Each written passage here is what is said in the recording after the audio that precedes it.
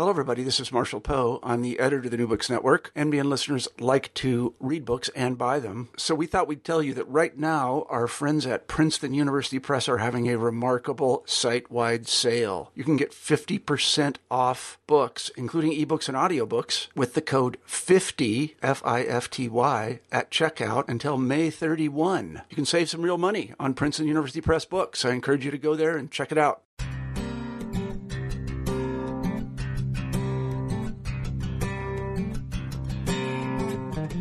Hello and welcome to New Books in Education. I'm Trevor Matea, one of your hosts on the channel. Today we'll be talking to John Owens about his book, Confessions of a Bad Teacher: The Shocking Truth from the Front Lines of American Public Education. John, welcome to the show.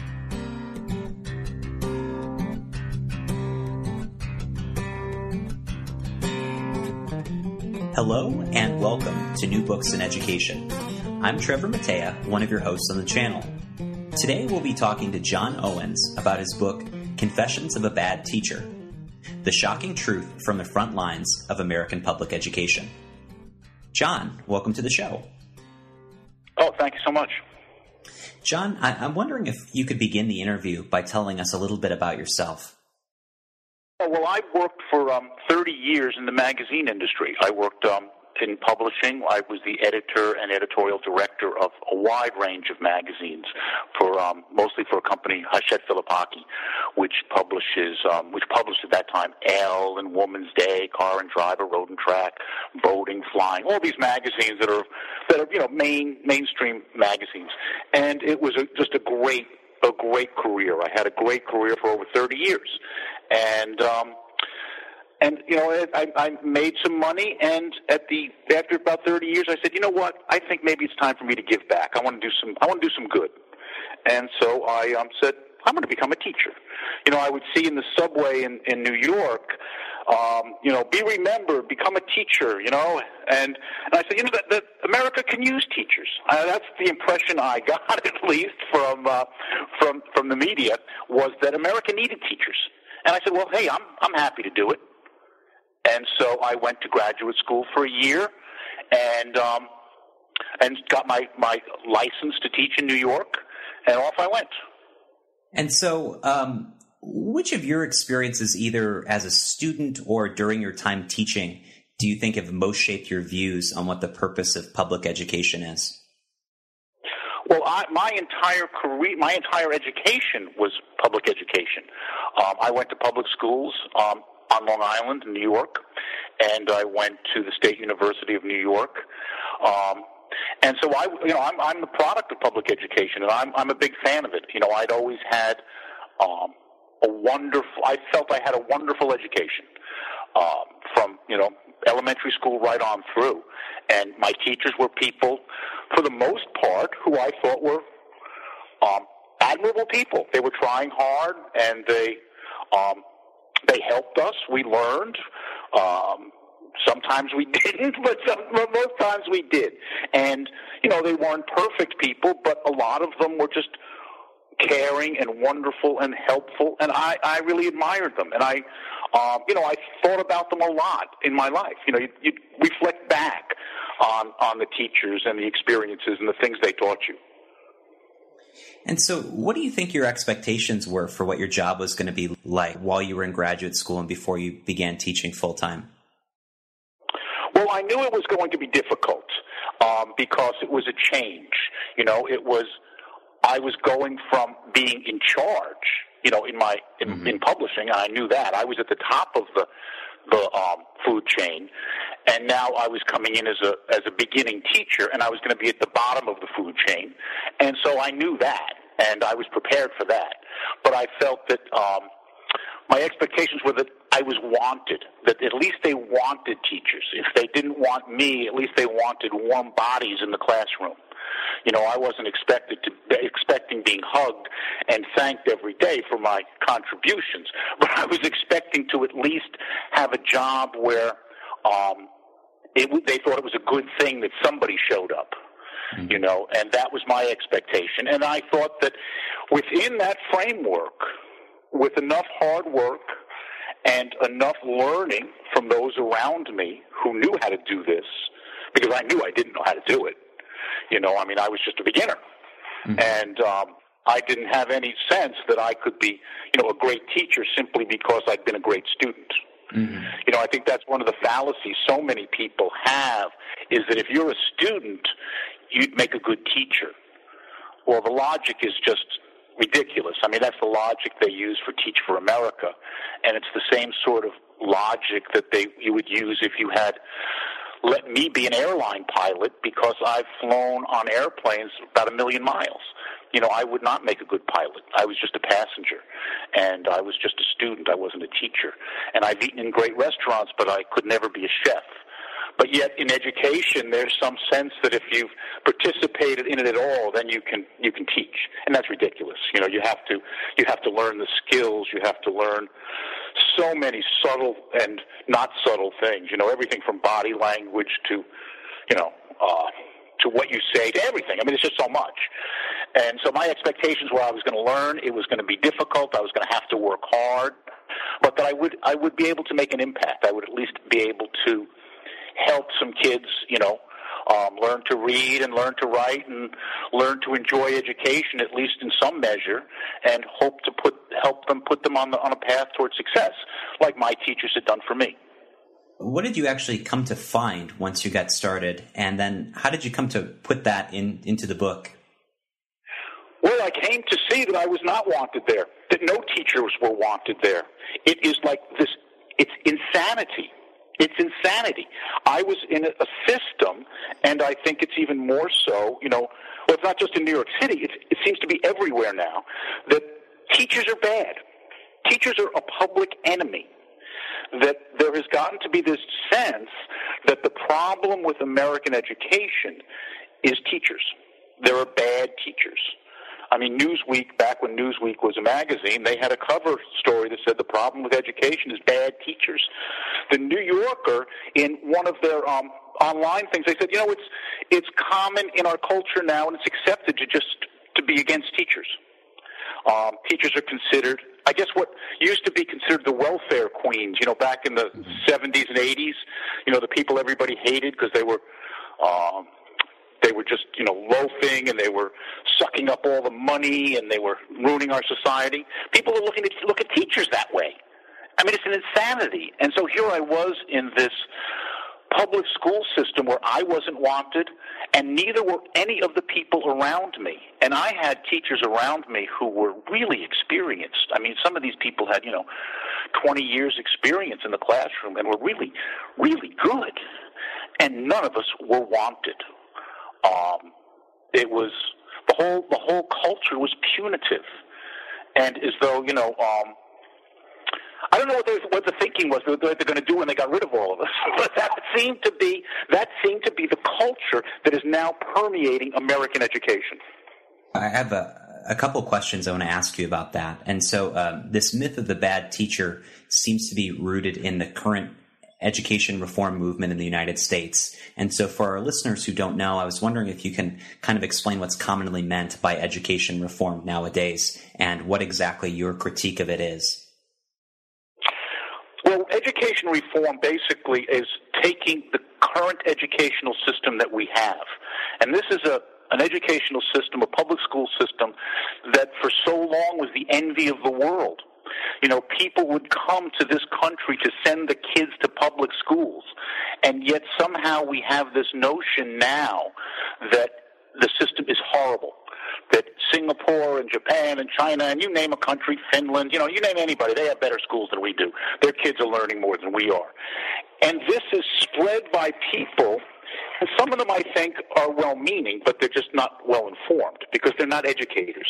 And I think Bill Gates was very big in this, and I know New York City Mayor Bloomberg was very big in this, and the family that owns Walmart, the Waltons, are very big in this, is that what you have to do is dismantle the American education system and let the people who revolutionize so many other industries revolutionize education.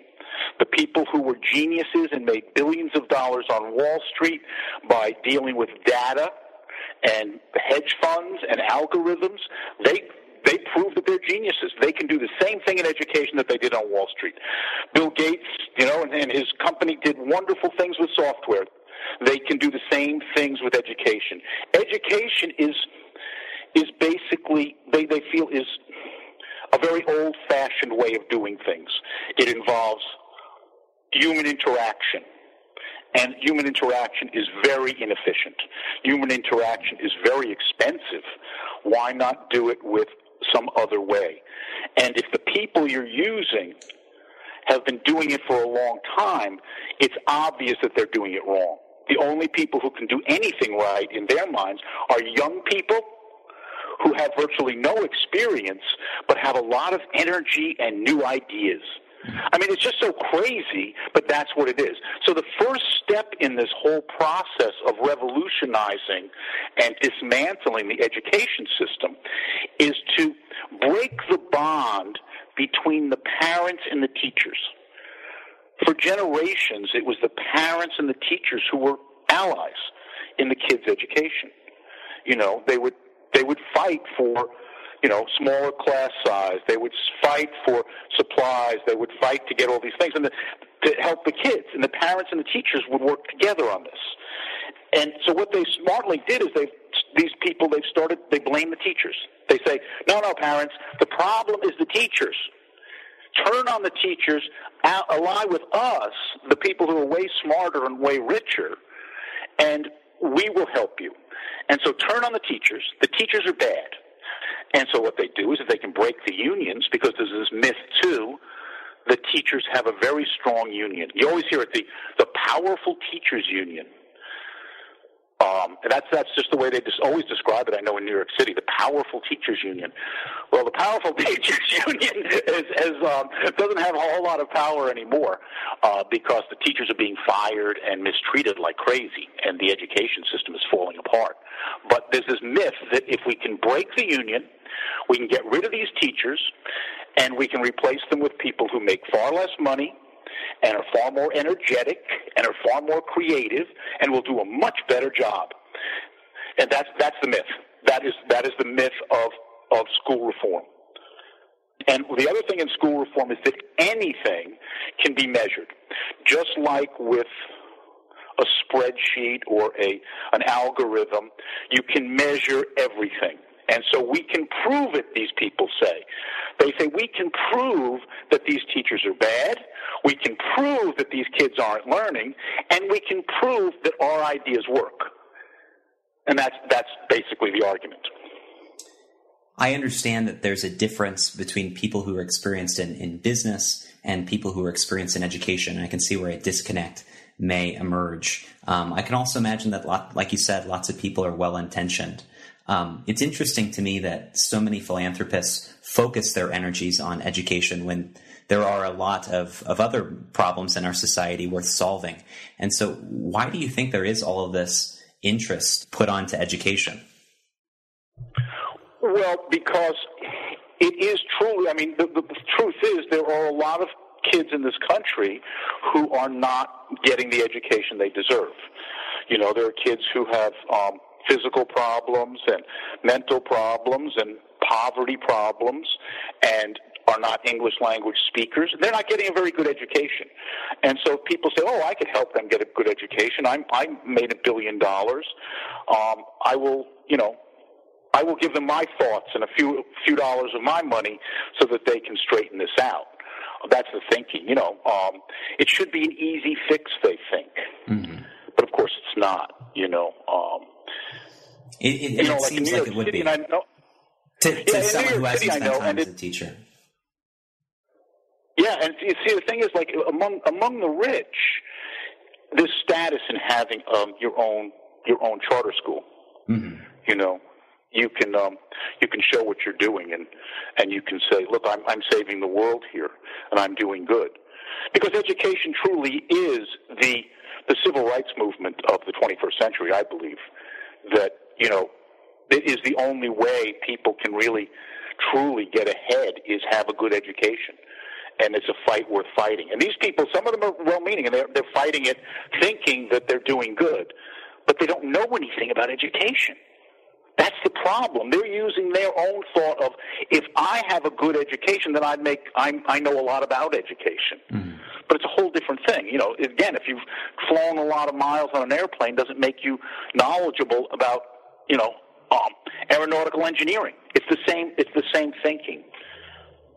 And so it's interesting to me to hear you say that education, in your opinion, is the civil rights issue of our time, because that's rhetoric that a lot of education reformers might use themselves. And so I'm interested to know what solutions do you think offer more promise than firing quote-unquote bad teachers or opening more charter schools and so on and so forth? Well, I think we really should have an honest dialogue about education in our country and go beyond the pointing fingers and beyond the blame game. And also, we should understand the agendas that everyone has. You know, the only agenda that seems to exist in the media is the teachers are just always looking out for their salaries and their benefits and their retirement and their summers off. We don't hear that these charter school people are looking to make serious money running private charter schools, or we don't look at what the Walton family is thinking about, you know, in their anti-union views. You know, we're not having an honest discussion, and our politicians certainly aren't, because they get more money from these so-called philanthropists than they do from anybody else, and so they're on their side too. But we need an honest discussion about what the real problem is, and the real problem is not teachers. The real problem, I mean, for the most part, if you wanted just one word for what the real problem is, the real problem is poverty. The places where we have poor schools and poor results are places that are poor. Mm-hmm. I'm from Long Island originally, and on Long Island there is a school district that has the most amazing results from any test they give the kids. The kids, you know, it's just a pipeline to the Ivy League. Well, because everyone there is wealthy. Jericho, Long Island is one of the richest places in the world, and the public schools are just incredibly wonderful. Wonderful. You know, gym teachers there make, I think, $160,000 a year. It gives you a sense. And just a few miles away is a place called Roosevelt, where I did my student teaching, and they score on state tests, like 8% of the kids passed on one of the state tests. Okay, where 90-some-odd passed in Jericho. Well, the difference the teachers? Now, the difference is one place is rich and one place is poor. And that is the thing. The teachers can't overcome that in 46 minutes a day, 180 days a year. You cannot overcome poverty. You cannot overcome problems at home. You cannot overcome ADHD. You cannot overcome all sorts of issues in 46 minutes a day. You have to go beyond what you can do in the classroom. And America just doesn't want to hear that because it costs money. And then the reformers are talking about making it more efficient, about making it less expensive, not about the real costs of education. And I thought it was interesting earlier how you point out that teachers aren't the only ones in this debate who have a personal stake in something. So it's not only teachers who might be trying to make a case for higher salaries or vacations or other benefits, but there are maybe personal reasons why principals argue for what they do, or the philanthropists argue for what they do, or people who run charter schools argue for what they do. So no one truly has an objective opinion if you're part of this debate at all. Yeah, if you're part of any debate, basically any public debate, you usually have some personal stake in it, whether it's financial or emotional or whatever. You know, we all have a stake in it. You know, I myself don't have any kids in the public schools anymore. I don't go to public schools anymore, but I certainly have a deep emotional stake in it. Mm-hmm. You know, and you know, a lot of people do, both for and against. And so the problems that plague schools are really problems that plague our society. They are big problems. They're problems that are complex. They're expensive. And so I'm kind of wondering, during your time you've spent in schools, What can be done at the school level? And so I was wondering if you could talk a little bit more about what you think makes a good teacher or a good administrator, and what skills in those two professions tend to be over or undervalued. Well, the problem is in so many schools, what's really valued are numbers, and unless you can come up with the data, you're a bad teacher. What makes a great teacher? Well, I'll tell you what. I mean, I don't recall when I went to school that we had so many state tests. The kids I gave tests, the kids in my school, they took, what was it, a total of, I think it was 50 tests a year. On the average, it was one a week. Okay, we had tests constantly. Now that wasn't just in my class, just in English, but when you take all their classes together, they had like 50 tests a year. So a lot of time was just spent preparing for tests. And so a school that becomes a test prep factory, where the kids are just drilled into doing the tests, that's often considered a good school. That's considered academics. Mm-hmm. But in the truth, what a real teacher is a teacher is someone who helps a kid bring out their potential, or at least some small part of their potential. And if nothing else, can sit there and not disturb the other kids if the kid doesn't want to bring out his own potential. Those are important traits. And, kindness and concern, and firmness, not being a waffler, I think are, what you would look for, the good traits in a good parent or in a good boss or a good anything are the traits you would want in a teacher or a principal. But what we've seen instead is this notion that the teachers are bad and they have to be punished, and that's what the principals do. The principals punish them because the teachers are always trying to slack off or whatever is the thinking.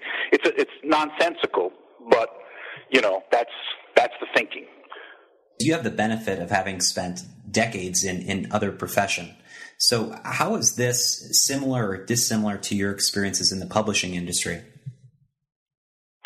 Well, one thing is, I'll tell you what, when I worked in the publishing industry, I dealt with budgets of millions of dollars a year. Millions of dollars a year. And I did not deal with nearly as many spreadsheets and Excel programs as I did when I was teaching 8th and 9th grade English in the South Bronx. We had spreadsheets upon spreadsheets. We kept data on the kids like crazy. We had so much data, it was insane. 2,000 points of data a week I had to put in. Okay?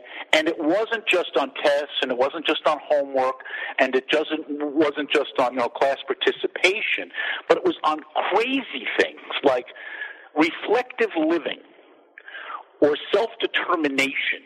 How is this kid on self-determination? We would have to keep track of that. I don't know how you keep track of it, but we did. Sounds like a hard thing to measure. And so it became insane. When you're dealing in business, it's dollars and cents. It's the bottom line. And so it's fairly straightforward. In education, what they're trying to do is make it like that. But of course, to get there, you have to use all kinds of kookiness to get there. That's why they measure everything, absolutely everything. Things that can be measured and things that can't be measured. They still measure them. So this way you can have a spreadsheet that proves whatever you want to prove. And that was one of the big differences I noticed, was that was the data just truly totally out of control. In the corporate world too, performance is measured by what you actually achieve. In the educational system I saw, it was more like a pageant. We had what it looked like. If it looked like the kids were learning, then the kids were learning. If you did your, let's say your mini lecture, which was this first part of our class, you did give a little lecture on what you were going to teach today, and if it ran more than 7 minutes, you were reprimanded. I had my lead teacher in my classroom with a stopwatch, timing every aspect of my lessons and my classes, because I wasn't following the choreography close enough. And I would get reprimanded for going, 30 seconds over.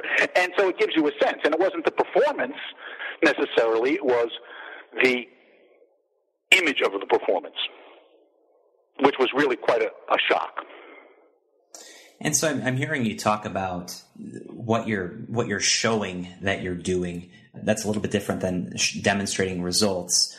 You have to keep track of a lot of data. Maybe that's not something you expected to be doing when you started teaching.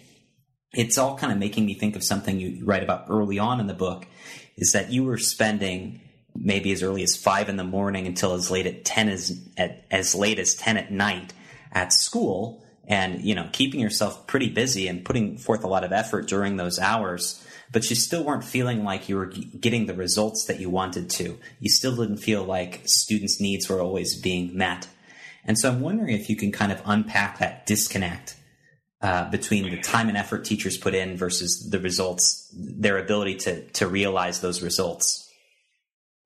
Yeah, well, I'll tell you what, I never worked such long hours in any job I'd ever had before. The hours were grueling.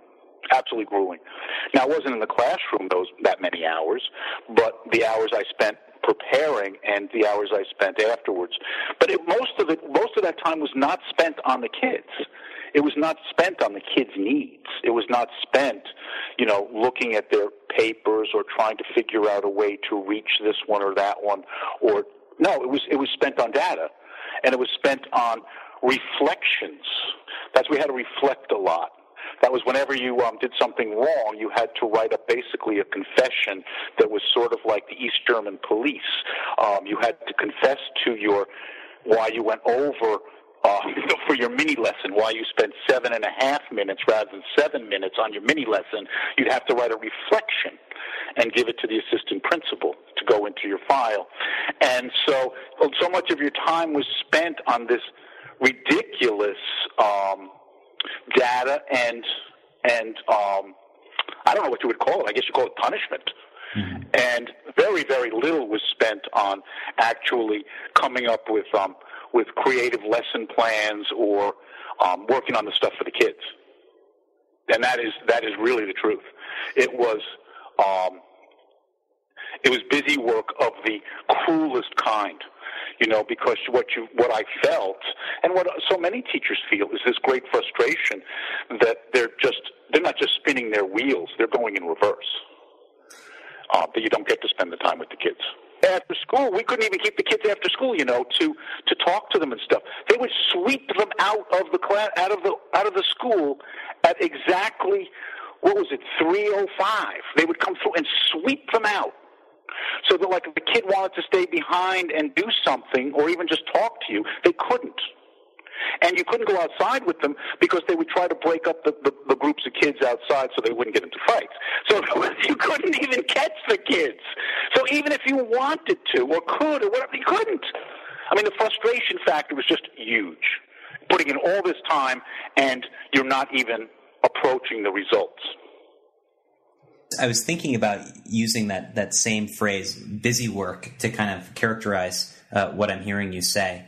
I'm wondering if you can kind of put yourself in the shoes of that administrative team there. What did they think that was going to happen by asking you to do these things? Well, you have to understand that what we're increasingly doing in America is taking people who aren't educators and making them administrators. My principal had been a math teacher for a couple years, but I also met a fellow who was a principal of another school not far from ours who had been an accountant with Coca-Cola. And he decided to stop being an accountant, and they made him a principal. They went to principal training school for a year where they were taught how to get the data, and they were basically told the way to manage teachers was to use this very strict, very punitive system of if you don't do exactly what you're told and you don't get the results you're supposed to get, you're in big trouble. And that was basically the whole setup in the New York City public school system. And I think it's that way increasingly around the country.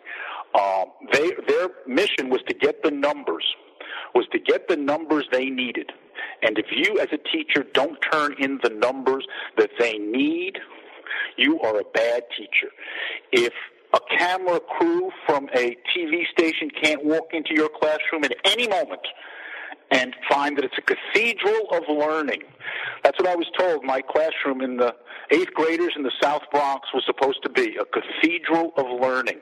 Now, in this class were kids who had ADHD and had no meds. There were kids who lived in homeless shelters. There were kids who would throw each other around the room, and yet I was there were kids who were special ed kids. A third of my class was special ed, and I had no special ed training, and I had no special ed teacher with me. But I was supposed to make it a cathedral of learning where not only it looked like these kids were learning, but I also had numbers to support that. That was the mission that was given from on high. I'm wondering, your book was published a couple of years ago. And so what's your assessment of all these things today? Does there seem to have been a backlash yet? It's still going on. I mean, in fact, it's interesting because the teachers I taught with, I still am in touch with. And it was like we were in the foxholes together in a war, that we built a bond that I think might be lifelong because of what we all went through. And I heard from one of my teachers, my friends, who is still teaching in the city system, and she said it's even worse now. And, the parents aren't standing up. No one's standing up. I mean, it's just getting worse. And so, because also people don't want to pay more. That's the problem. Education is expensive. It's expensive. There's no way around it. We like to think it is. You can do it cheap, but you can't. No one's figured out how. And if anyone's thought they have an idea on how to do it, they haven't proven that it works. And that's a problem. And so this whole, vilification of teachers and dismembering of the educational system that once was the envy of the world just continues. So what do you think it would take to sort of turn the tide in this debate? Is there anything that you could see happening? Oh, absolutely. Absolutely. Parents have to stand up. We saw that in New York. The parents stood up. When they brought in the Common Core in New York, they went crazy. They opted out of the tests, and it changed things. Our current Secretary of Education was at that time the Commissioner of Education in New York, John King, and he was a total reformer, an absolute total reformer, and a very dangerous man who sounds very benign when he speaks, but he's really very dangerous. And the parents were able to basically get him to move on. And that was a pretty wonderful thing. Parents rising up, I was totally astounded at the power of this. The opt-out movement on Long Island and then throughout New York has been truly powerful. And I think that it can happen. Parents just have to get together and start, because their passion for it is real, and they vote. And when you vote, politicians do listen. Even Cuomo, who is in the pocket of those hedge funders and stuff, he listens because he knows that it's real. You're talking about hundreds of thousands, maybe millions of parents. And so I think you can start on the local level, absolutely on the grassroots level, and you'd be surprised at how quickly things can change in your school district or your city, or then ultimately your state, and let's hope the nation ultimately. But you certainly can have an impact on your local schools. If readers had just one takeaway from the book, what do you hope it would be?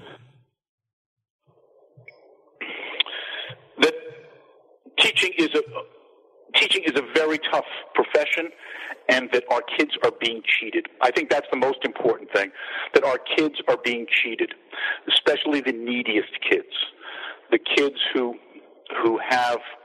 are poor, the kids who have disabilities, the kids who don't speak English as a first language, that they're being cheated.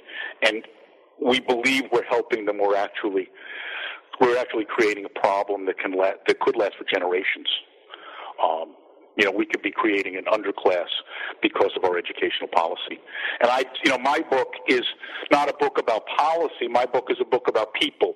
It's about the people I saw around me, and it's the experiences I had.